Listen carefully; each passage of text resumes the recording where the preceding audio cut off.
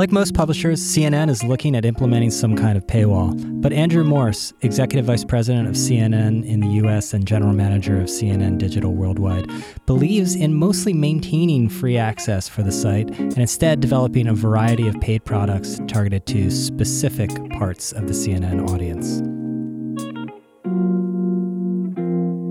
I'm Brian Morrissey, and this is the Digiday Podcast. On today's episode, I talk to Andrew about how CNN is thinking about reader revenue, why platforms are eating publishers' lunch out in the ad market, and much more. Okay, so we're coming into the end of the year. It's Q4. Good year, bad year? Great year. Great year. Give me the case that it was a great year, because a lot of people had bad years.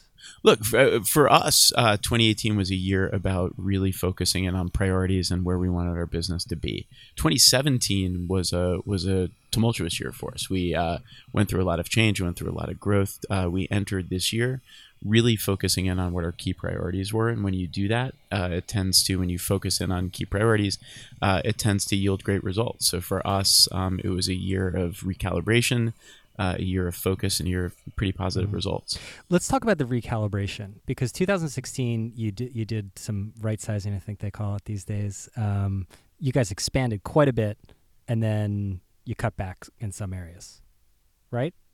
Yeah, I would frame it a little bit differently. I mean, we're in a constant state of growth. CNN Digital's, in the midst of a pretty significant growth period, because that's what CNN worldwide needs it to be. We need to lead the charge of this era of growth. So we'd expanded quite a bit in 2015, 2016, and so as we went through last year, entered the beginning of this year, we decided that we needed to really fine tune our focus, fine tune where we were investing, and so we did that. So what were then the bets that you were making, the big bets? Well, the big bets increasingly going forward for us are, one, in the strength of the CNN brand globally. Domestically, overseas, we know that we have a pretty strong brand. We knew that there is an opportunity and there is a significant conversation on politics. So we focused our attention on politics there, which for obvious reasons has been important for us. We reimagined and relaunched CNN Business. It had been called CNN Money. It was a remnant of the old Time Inc. days. And we completely transformed it and relaunched it as a new brand to really focus in on what business is today. The story of business today is about technology, innovation, the future of business, what's happening in Silicon Valley. So we relaunched that as a new brand. We also really focused pretty intently on tools, capabilities, rebuilding our product and technology organizations to be able to support all the expansion that we need to do and to be able to support a new product development roadmap. Talk a little bit about the product development roadmap. Well, look, part of it gets back to, it's beyond getting back to basics. There's never been a more important time, arguably, for journalism than there is right now. We're living through extraordinary times, and the responsibility CNN has to the audience, both, by the way, in the U.S. and outside the U.S., is tremendous. But the reality is you can't just be a great journalism organization anymore. You need to invest, along with investing in great journalism and journalists, you need to invest in technology and infrastructure. So we have a new chief product officer, Rohit Agrawal, who has really brought some fundamentals to our business in terms of the tools, capabilities, technology that you need. It's not about what's the next big product with a capital P sometimes. It's really about the pathway towards getting there. So we've built a discipline into our business now that involves more of a test and learn environment that enables us to get a sense of what our audience is engaging with and how to be able then to build a roadmap towards a broader future. Give an example of that. So take politics as an example. We have had for the last 3 or 4 years running the single largest political site in CNN politics that there is. But it's really about reporting the news, telling stories, producing videos, and putting them on a website or an app. Increasingly, when we think about politics, we need to think about it as tools and utilities. To be able to have users come to the site, and in addition to reading stories and engaging with our journalism, to be able to engage more specifically in a more personalized experience around, for example, who your representative is, or the issues that you care the most about. And again, to build ultimately technology and capabilities and content recommendation tools so that when our users come to the site, we understand their behaviors more and we're able to tailor the experiences to them. What we've done with the Magic Wall, for example, on TV, in creating or beginning to envision a digital experience to go along with it is the kind of capability that we need to build to enrich the experience of our political audiences. So let's talk about politics for a little bit, because we have to.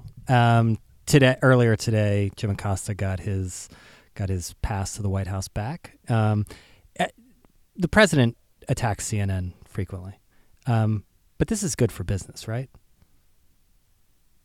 Leave aside the journalist hat for a second there. I mean, there is a part of this theater that is absolutely helpful, right?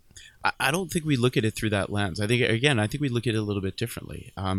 Audiences are really interested right now in what's going on in Washington. And look, CNN has a responsibility, a really important responsibility, to report the news and to tell the truth, right? We're not out to represent one side or the other. We're not out to pick fights or start fights. We're out to tell the truth. And when we do, audiences seek us out. So yeah, we have seen record audiences on television. We've seen record audiences on digital, but we don't look at it as being good for business. We look at it as doing our jobs. Mm-hmm. But while doing your jobs, it's good for business. I mean, there's more engagement. There's more engagement. There's more engagement in the news. Look, everywhere, across cable television, across digital platforms, it's a really important, engaging time for journalism. Mm-hmm. So yeah, it's from a business perspective, the audiences are certainly there. Yet at the same time, there is pressure from brands around "quote unquote" brand safety. I put it in quotes because it's defined in various ways. And we had this media buying summit last month, and it came up that politics for many clients right now is not brand safe. They just don't want to be. They don't want to be near it, because while there's a ton of engagement, that engagement sometimes takes the form of rage or other emotions that maybe don't make you the most receptive to a new dishwashing detergent or something. Look, for sure. Look, a brand in a polarized climate, right? Brands certainly have to be worried about alienating half their audiences. And I understand that. We understand that. But we work very closely, though, in trying to figure out, again, how to please the audiences. Audiences are incredibly engaged on our platforms right now. And they're coming to us, again, not for a particular partisan point of view. We really steer away from that. CNN doesn't do that. I think the brand safety conversation has so many layers to it, right? Mm-hmm. That there are concerns that the platforms aren't brand safe, which, by the way, valid concern, as we've learned, especially in recent days, they aren't. There are concerns about the news cycle. The brand safety argument, it's the same thing. Brands don't want to be close to plane crashes. Brands don't want to be close to politics. That's how it's always gone. What brands do want, though, is they want a highly engaged, highly interested, highly loyal audience. Over 50% of our audience comes directly to us every day. Not through search, not through social. They seek out CNN.com. So when you think about brand safety, what it really means is you have an audience that trusts you. And so we're finding a number of different ways through the kinds of content we create, the way in which we're approaching our product experiences, so that we can appeal to brands. And also you have to be willing to do more than politics. Does that mean it's not as much of a challenge then for when advertisers saying, I don't want to be near the politics stuff, when the politics stuff is what's getting the most engagement? Well, again, there are different ways to engage with our platforms. I mean, CNN Business is a perfect example. We have a business site with a dedicated audience who's coming to us for business news, separate from the general CNN digital audience. So we have different products, CNN Business being one, that appeal to different audience subsets. But no, again, the engagement on our platforms, both through programmatic and through direct advertising, continues to be strong. It doesn't mean that we don't have to sit down and have conversations about brand safety concerns or look for ways to address it. But it's something that we're doing proactively to try to explain to brands the quality of our audience, the level of engagement that our audience has, and also the different products that we have to appeal to them in different ways. So explain a little bit the launch of CNN Business. This succeeded CNN Money, which was a funny creature from a different era, really.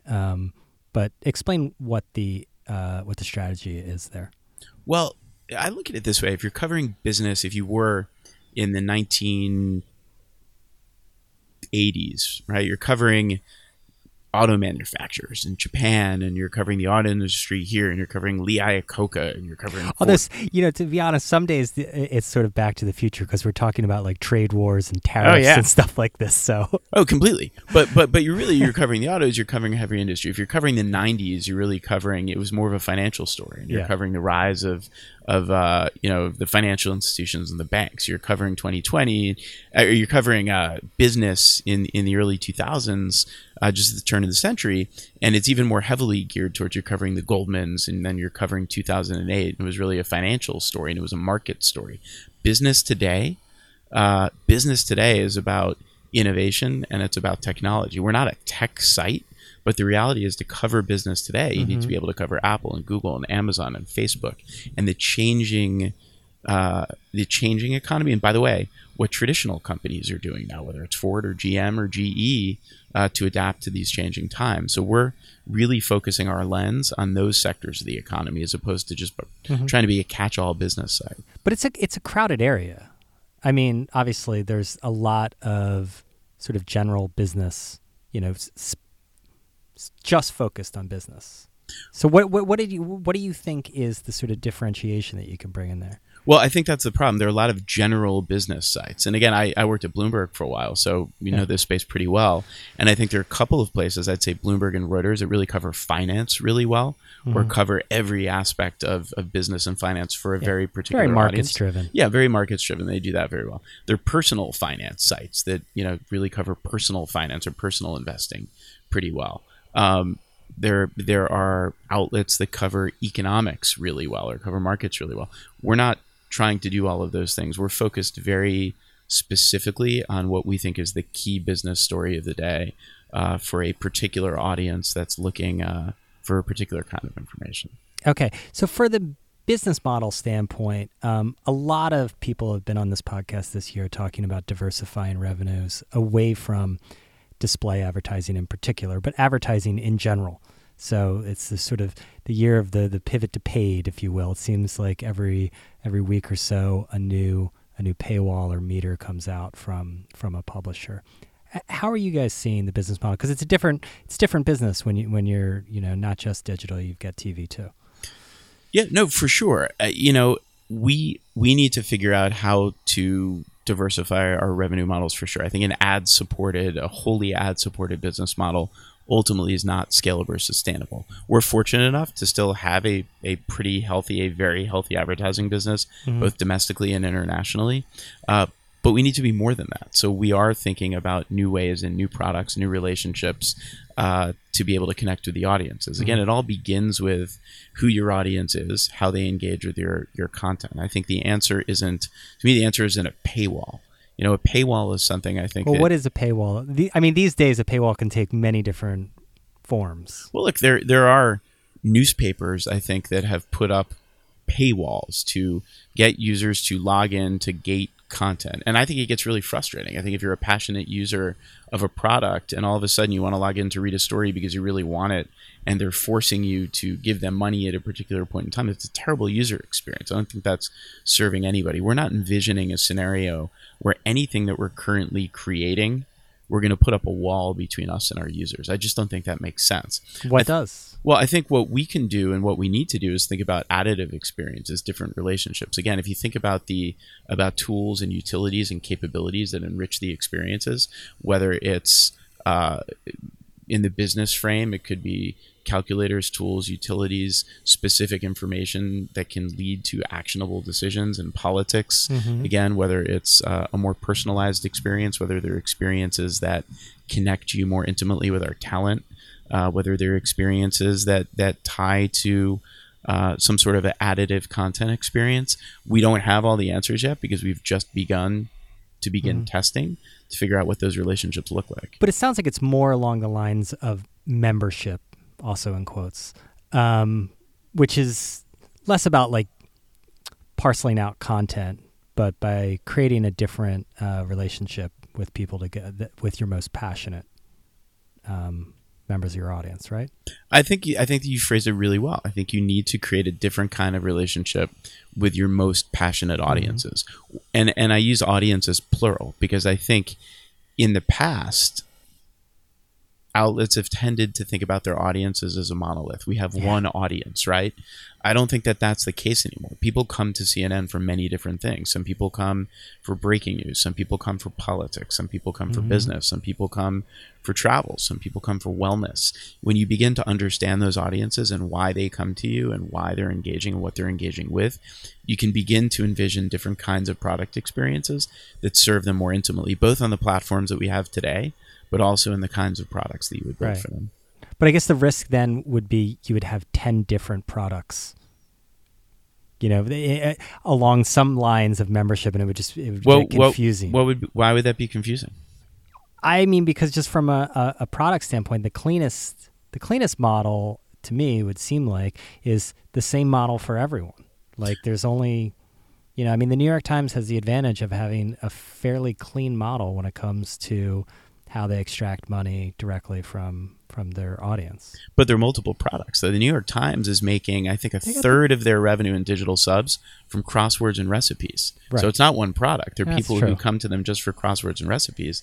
There are other people who come to them for the news. And I think that's, when you pick up the Sunday New York Times, and by the way, I still do, and I read the hard copy every Sunday, and it's terrific. I read it, and the first thing I pull out is, I pull out the travel section, I pull out the food section, I pull out the book section, and I read all those before I even get to the news. And it's a much different user behavior than when you're going and digging in Monday through Friday looking for the headlines. So you can imagine having several different subscription products. Conceivably, all that ladder up to the CNN brand. I think, again, to me, it comes down to product and technology and data.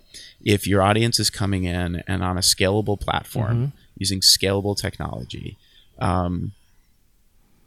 making a series of decisions about how to engage with your properties, we ought to know enough about them. And when I say no, we ought to know enough about them through machine learning to be able to take the content that we have and target it to the right audiences so that you're actually getting what you want. And it's why you need to marry the journalism with the product experience. And you have a sizable enough audience that you can find pockets that are pretty big. For sure. To try to convert. So that's the power of CNN. It's the advantage that we have over a lot of other news organizations, is that we are the number one digital news source, no matter how you want to cut us, in terms of multi-platform uniques, in terms of video views, globally, in terms of millennials. Scale in and of itself is an incomplete picture today, though. But because the audience is so big, we understand there are a lot of different cohorts coming to us for a lot of different things. So whether that's thought leadership, whether it's global news, whether it's politics, whether it's business, we see these opportunities, and that's what we're beginning to model out. But unless you build that foundation in data and in product and technology, then you have to reinvent the wheel. And then, to your point, it gets to be a Frankenstein product experience. Will we see this in 2019? You'll see iterations of it. How much of it is visible to the public? That remains to be seen. I use the comparison today. It's a little bit like trying to experiment with new pharmaceutical products, new drugs, right? You don't just say we've got a cure for cancer and deliver it to the marketplace. You begin to do clinical studies. You begin to test. You begin to learn. You have hypotheses and you test them, and you see how they work, and you learn from them, and then you move forward. And the ones that are successful, you build upon them. When something's really successful, you double down on it, and ultimately that leads you to a place where you have a breakthrough. And I think, again, that's counter to the way a lot of people in the content business typically works. Producers think of the next big shiny object, the next show, the next site, and we're really trying to change the way in which we approach these problems, because I think the way to get there is to iterate. Right. I want to take a quick break here. If you like this podcast, and I do hope you do, then you should also check out Digiday Live. This is our podcast where we bring you the very best sessions from our many summits around the world. We regularly feature conversations with media executives like Jean-Christophe Demarta from the New York Times and Anna Bateson from The Guardian. Head over to iTunes, Spotify, or wherever you get your podcasts and subscribe to Digiday Live. Now back to my conversation with Andrew. So what are the big priorities then for 2019? Look, for us, I come back to the notion that it's a critically important time for journalism. So in order for our journalism to reach the people it needs to reach the most powerful way that it can, we're going to invest heavily in our product, our technology, our data capabilities. That is more important than ever, and we're going to do it globally. We think that for us, it's equally important to think about our audiences outside the United States as it is to think about our audiences inside the United States. So you'll see us, again, beginning to learn more about who's engaging with our products, how they're engaging with our products, and building tools to reach them more effectively. Taking CNN Business and continuing to grow that and establish that as a real industry-leading player, especially at a critical time in business, is really important for us. That's a priority. Continuing to build on the success of CNN Politics remains a major priority. And you're going to see, again, product iterations to go along with the exceptional journalism.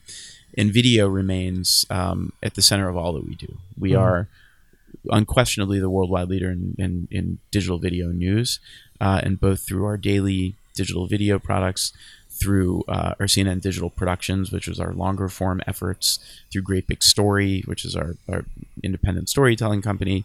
You'll see us continue to invest and iterate in our video products as well. Are you less focused on platforms than you were, say, 2 years ago? We're more focused on platforms, but in a very different way. I think we're constantly reevaluating our relationship to those platforms. I'm most interested in our platform. Right, that's what I mean. Yeah, we have the luxury of having 50% of our audience coming directly to us. And I think you look at the platforms, you look at them through a couple different lenses. One is, are they creating the right kinds of experiences to serve our audiences? And I've always thought about it, whether it's Facebook, Twitter, or any of the other platforms, about they're not their audiences. They're our audiences. It's a CNN audience. And are we serving them well by being on that platform?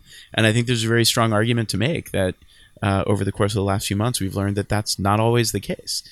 And then there's the monetization question, which has always been out there. Are we able to monetize the work that we're doing on those platforms? And in some cases we are. And when we can, and when it's a good user experience that serves our audiences and there's a good revenue opportunity, we're happy to work with the platforms. When it's not serving our audience as well, we're not particularly interested in them. Give me one example of each. One example of a platform product or initiative that completely works based on that criteria, and one that you found just didn't work based on that criteria. Well, So I think a good example is the show that we were doing for the Facebook Watch platform, AC Full Circle, which to date we've been very pleased with. It's a daily show that we produce for that platform that Anderson is very engaged with. We're happy with the audience engagement. We're happy with the quality of the program. We're happy with the level of monetization. It's worked well for us. More important than any of that, though, is we've learned a lot. And I think in the process, we've turned the tables a little bit. It used to be that the platforms would come to us when they would have an idea or they'd have a priority, and they'd say, hey, can you devote some time, attention, money, and resources and build us something that we can use? And by the way, we're not going to pay you for it. And then we'll see if it works. And then we'll essentially open it up to everybody else. And we did, because we had the resources and we thought it was important from an innovation perspective to do that. We're not so much interested in doing that anymore. So for the Facebook Watch, we're producing a daily show. We put resources into it. We collect a check that we feel gives us fair value for that product. And we've learned what it takes to produce a daily vertical video show of that length for that audience with that level of interactivity. So we're actually using the platforms now to test and to learn and to build, and I think that'll lead to innovation on our own platforms. Okay. So that's an example of how one works. Let's get to the fun one that didn't. Well, I think it's harder to say like one didn't work because you must have walked away from something. Well, look, we've walked away from a lot of things, and in part, timing in life is everything. So we built a show with Snapchat last year. And around this time, we decided to walk away from that show.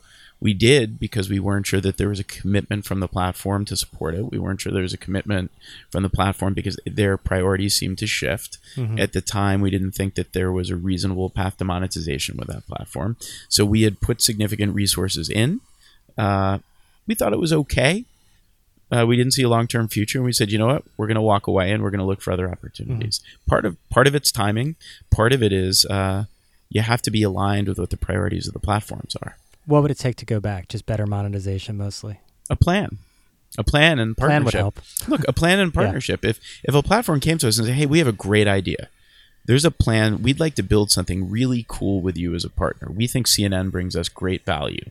We have an idea that can help you, CNN, reach your audiences really effectively on our platform. And here's a plan where we could build it. And by the way, guess what? We can both make money while doing it. Of course we do it. We do it in a heartbeat. But without that plan, without that partnership, it's not really a partnership. It's a short-term exchange of, I don't know, a little bit of money here and a little bit of content there. And that's not to anybody's benefit. There's been a drumbeat of bad news when it comes to Google and Facebook specifically this year. I mean, has there? There has been. I mean, just, the New York Times just, we're recording this right after the most recent sort of Facebook scandal. And for now, it doesn't seem like it ever affects them. And the New York Times actually followed up with advertisers who are outraged, and then they're going to, of course, go right back to dumping all their money into, not all their money, but a lot of their money into Facebook and Google. Do advertisers really care about this? I think advertisers care about audiences. Advertisers care deeply about, is their message being conveyed effectively to the people that they want to reach. Mm-hmm. But they don't view having a social responsibility as part of putting together their advertising plans. No, they don't. Money talks, but I think it's different. I'm not talking about social responsibility. I'm talking about effectiveness. And if people don't trust the platforms where they're getting their information, then they don't trust the information that they're getting. And if they don't trust the information that they're getting, they don't trust the advertising that's around that. It's not a question of social responsibility. It's not a question of doing the right thing. If you break it down from a sheer business perspective, you have to wonder if after all of these stories, after reading that New York Times story, if a consumer of soft drinks or potato chips or pharmaceutical product, whatever it is, if a consumer reading that New York Times story trust the platform that they're using. I would argue that with enough of those stories, there is less trust in those platforms from a user perspective. If there is less trust... But will that show up on the spreadsheet that's making all these decisions? Because Facebook performs the best on most spreadsheets. And so advertisers can act outraged at the latest scandal, but at the end of the day, the spreadsheet is going to win. Well, yes, except those are the same advertisers that you mentioned before have questions about brand safety when it comes to news, right? So clearly they're asking questions and they're concerns about brand safety. Right. If they're concerns about the safety of their brand, ultimately advertisers have to care first and foremost about their brand. And if being associated with these kinds of stories hurts their brand, at some point that hurts the spreadsheet. Now, we've all been waiting for that moment to happen. I would argue that moment seems to me to be a lot closer today than it was last year. Right. Okay, so 2019, we've been asking some people for their own resolution. So it can be for the industry. It doesn't have to be personal for 2019. Look, I think the industry needs to serve, protect, and defend great journalism and great content. And the way to serve, protect, and defend great journalism and great content is by building exceptional user experiences, investing in product and technology. You know, because we talk about the platforms oftentimes as such disdain, there's this false construct, right? That there's a choice between content and technology. Mm-hmm.